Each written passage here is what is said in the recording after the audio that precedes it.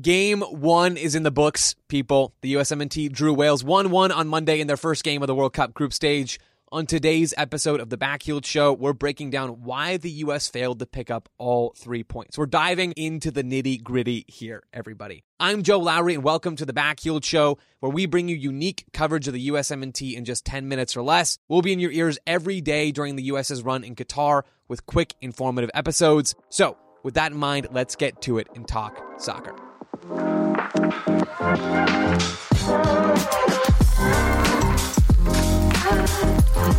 The first key for the U.S. in this game was actually how well they started in this match. The USMNT was on top of Wales from the jump. They had more possession, and they created significantly more chances than Wales in the first half. The counter-pressing was on. The chance creation wasn't coming left and right all the time, but again, they were better than Wales in that regard, and Tim Weah gets the opening goal for the USMNT in this game off of a great pass from Christian Pulisic. Weah was the standout performer for me in this entire match for the USMNT. His consistent ability to run in behind and exploit space was massive, and that's really the first key here. That's what got the U.S. on the board.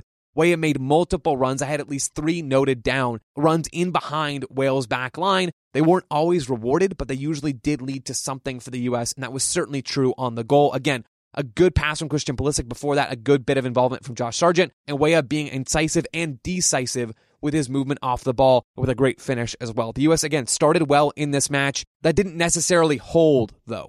And that brings us to my second point behind why the U.S. failed to pick up all 3 points on Monday. They were too passive in the second half. You could see the U.S. setting up a mid-block for transition play right as the second half started. Literally, you can go back and watch it on the broadcast. You contrast that moment in the second half, or maybe half a dozen other moments, with several different high-pressing sequences in the first half, and you can see that the U.S. almost willingly put themselves behind the 8 ball in the second 45 minutes. I don't know if it was Greg Berhalter in halftime team talk or if it was something else for the USMNT along the way in that second half, but they dropped. Their intensity dropped. Now, I do want to give some credit to Wales and Robert Page for their improved play in the second half. Robert Page decided to bring on Kiefer Moore, which I think was a great move for Wales in this game. At 6'5", Kiefer Moore is a big dude, and he plays like a big dude as well in that front line for Wales. He consistently brought other players into the game for the Welsh national team, and that changed the scope of the match for the USMNT. They struggled to deal with him both on set pieces and in open play at times. That didn't really break the U.S. until Walker Zimmerman starts to slide in on Gareth Bale late in the second half. That earns Wales the penalty that Bale does put away, and that completely changes how we think about and really talk about this game. Still, the signs were coming for the U.S. early on in that second half. Again, a lot of that has to do with them being a little passive. I think the U.S. really struggled to get the momentum back in that second half, and we saw that ultimately in the final score.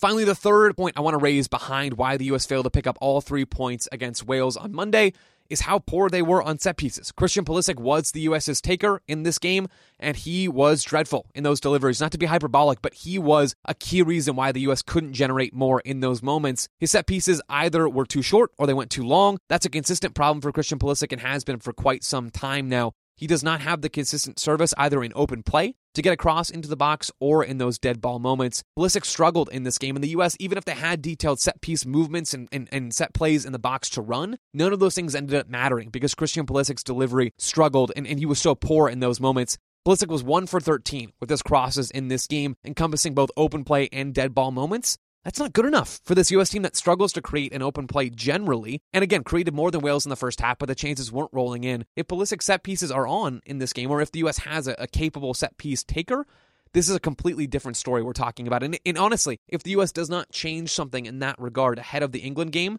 I think they're leaving maybe points on the table. At the very least, they're leaving chances on the table against England, which I'm not sure is something this U.S. team can afford to do. So, only 1 point against Wales, not the best performance, not entirely dreadful either. We'll have more on this team on how to beat England, fingers crossed whether that happens or not, and what comes next for the USMNT in this World Cup later on in the week here on the Backheeled Show. In the meantime, that's all we have today. If you're looking for more American soccer coverage, check out backheeled.com for stories on the USMNT, the World Cup, and much, much more.